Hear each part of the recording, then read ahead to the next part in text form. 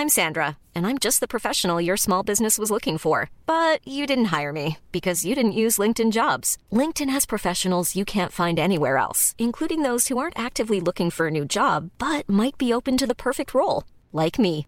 In a given month, over 70% of LinkedIn users don't visit other leading job sites. So if you're not looking on LinkedIn, you'll miss out on great candidates like Sandra. Start hiring professionals like a professional. Post your free job on linkedin.com/people today. Life is full of awesome what-ifs, and some not so much, like unexpected medical costs. That's why United Healthcare provides Health Protector Guard fixed indemnity insurance plans to supplement your primary plan and help manage out-of-pocket costs. Learn more at uh1.com. You should celebrate yourself every day, but some days you should celebrate with jewelry. Whether you want to commemorate an unforgettable moment or just bring some added sparkle to your collection, Blue Nile can offer you expert guidance and a wide assortment of jewelry of the highest quality at the best price. Go to BlueNile.com today and experience the ease and convenience of shopping Blue Nile, the original online jeweler since 1999. That's BlueNile.com. BlueNile.com.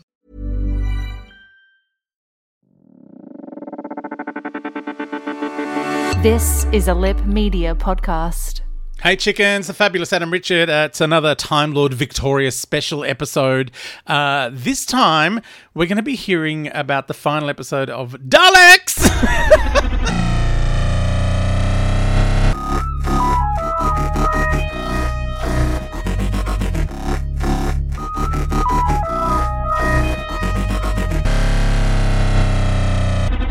All right, it's the last episode of Daleks! Exclamation mark. So it's the last time I'll be shouting in your ears. I don't know why I find it amusing. Look, the spaceship crash at the start of this episode was great. I enjoyed that. I loved the Skylectrics Daleks on their little racing car tracks as they go around Skaro. Fun stuff. And then there's just a lot of, explosions and fighting. And I feel like finally in this fifth episode, the people who are making it have learned some restraint. The camera is not wheeling around quite so energetically. There are a couple of weird moments where they've simulated a handheld camera, like it must be a setting on your 3D software. But there's a couple of moments where it feels like the camera work, I know it's not camera work because, the other half does this. Like, you create camera plots and things. But yeah, it's not quite so energetic. So it feels a bit more natural and like normal filmmaking instead of, look what I can do with this button.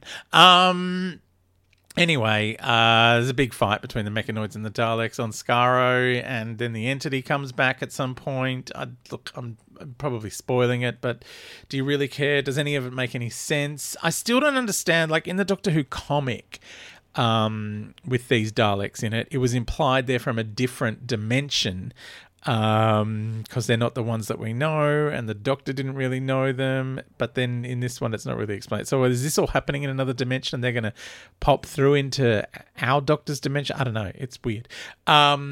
Anyway, lots of explosions, and then it all finishes. The Dalek strategist is moustache-twirlingly hilarious. And then there's a weird cliffhanger-y bit of business at the end, which I don't know whether that's because they wanted to make a news. I don't know. It feels very Big Finish to go, oh, it's finished, but wait.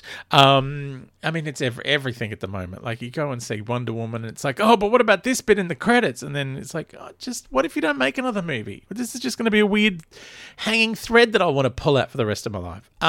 Anyway, that's my problem with the Marvel after credits thing. Like it got to the point where I would be going to see some other movie and I would hang around to the end and be like, yeah, I just want to see if Judi Dench joins the Avengers in this dressed as a cat. She doesn't. Anyway.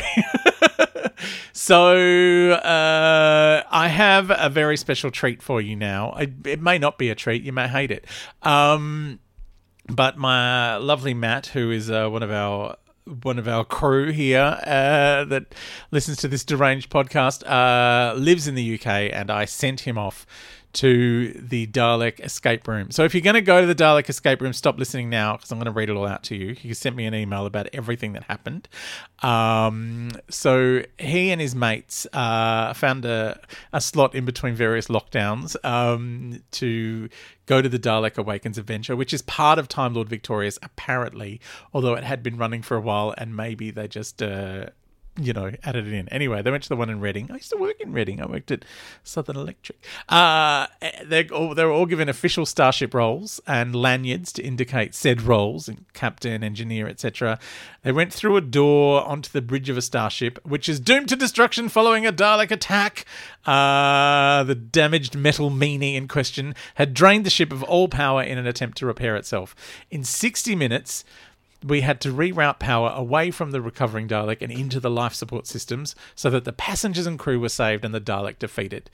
We were prompted throughout by occasional audio messages from the Doctor herself and to a lesser extent by Gareth, who was the room monitor, who they could call upon if they were stuck or needed help.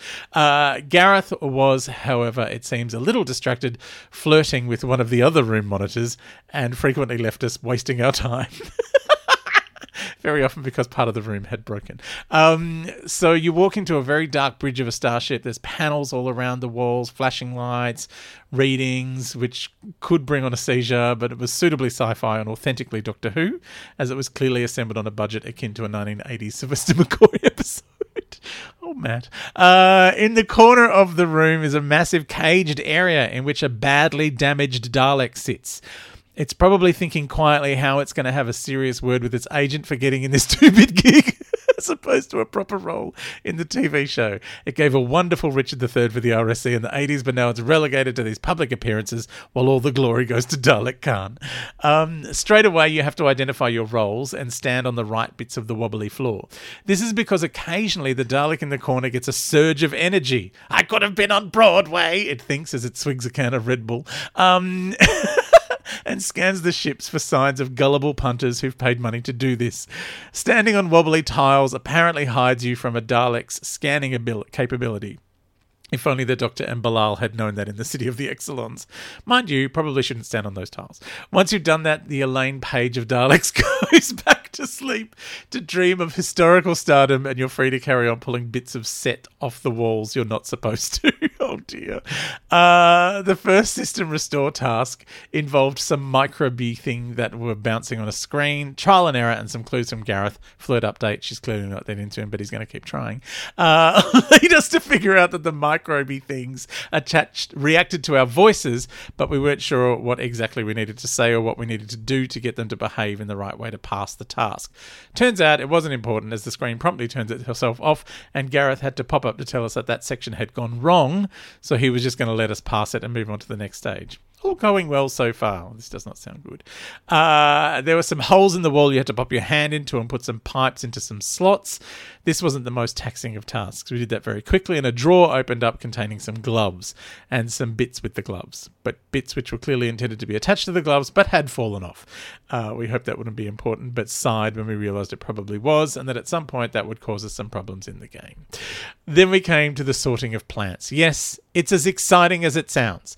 There were some plants in little vials in a case on the wall that you couldn't get to, but some controls a little further away that controlled a magnet that moved above them. A little like one of those grabber arcade games we've all come to hate, when the claw is positioned perfectly only for it to give the stuffed toy the gentlest of strokes that would get it arrested for sexual harassment. Before returning to the ceiling and laughing at you for wasting £1. Well, the magnet equivalent of this was that it would regularly pick up the plants and then drop them, only for them to fall on their sides, making it impossible for the magnet to reach the metal on the top. Thankfully, Steve's hands and arms were skinny enough to reach up into the area to tease the dropped plants into the drop zone, and we all made a mental note to invite Steve to a night at the arcade next to get that elusive iPhone 11. Once you've got them out, there's a place to slot them into, but you only need a few of them. There was a helpful guide which detailed the plants needed at this point, including colours, designs, shapes, all of which was rendered utterly useless by the fact that it was as dark as Eldred's armpit, and what lighting there was coloured, therefore changing the look of the plants. Trial and error came into play, and eventually we guessed at the right combination and restored another element of life support, despite the fact that it severely lessened our actual wills to live. The next system restore came in the form of finding a password that you could type into a small keyboard. Without any direction or suggestion, there was no way to know where this password was located. So how do we find it? In the end, we got bored and were sitting on the floor, and I started thinking of Doctor Who terms that could possibly be, and after 3 random attempts, Gallifrey, Torchwood and Victorious, I hit gold with Bad Wolf. It was only after the room ended that Gareth informed us that there was a small alcove near the floor that you had to reach into and feel the outline of the words. That I had guessed it led Gareth to think I'd cheated and Googled the game before attending, and despite many protestations to the contrary, he wasn't to be convinced, giving me the side eye from then on until we left. Either that or he thought I was after his potential love interest, and there's a whole essay to write on where he'd be wrong there. In between all stages, the Dalek would periodically wake up for a bit, realise its dreams of stardom were but memories of when it had appeared at the Doctor Who experience in Cardiff, and get all grumpy, threatening to kill, and we'd have to run back to our wobbly tiles. It was like a date trying to sneak you back into their room, tiptoeing around for fear of waking their mother. Who are you dating, Matthew? Finally, we came to the star map. Oh, the star map. How we didn't end up ripping it off the wall and shoving it somewhere that could have caused Gareth immense amounts of pain, I'll never know. Oh, let's find out what happens with Gareth and the star map and the gloves with the bits of things on them that have fallen off in the next episode as we continue A Dalek Awakens. Hi, I'm Daniel, founder of Pretty Litter. Did you know cats tend to hide symptoms of sickness and pain? I learned this the hard way after losing my cat, Gingy. So I created Pretty Litter, a health monitoring litter that helps detect early signs of illness by changing colors, saving you money and potentially your cat's life. Pretty Litter is veterinarian developed, and it's the easiest way to keep tabs on your fur baby's health right at home. Go to prettylitter.com and use code ACAST for 20% off your first order and a free cat toy. Terms and conditions apply. See site for details. Hey, it's Paige DeSorbo from Giggly Squad. High quality fashion without the price tag. Say hello to Quince. I'm snagging high-end essentials like cozy cashmere sweaters, sleek leather jackets, fine jewelry, and so much more. With Quince being 50 to 80% less than similar brands. And they partner with factories that prioritize safe, ethical, and responsible manufacturing. I love that. Luxury quality within reach. Go to quince.com/style to get free shipping and 365-day returns on your next order. Quince.com/style.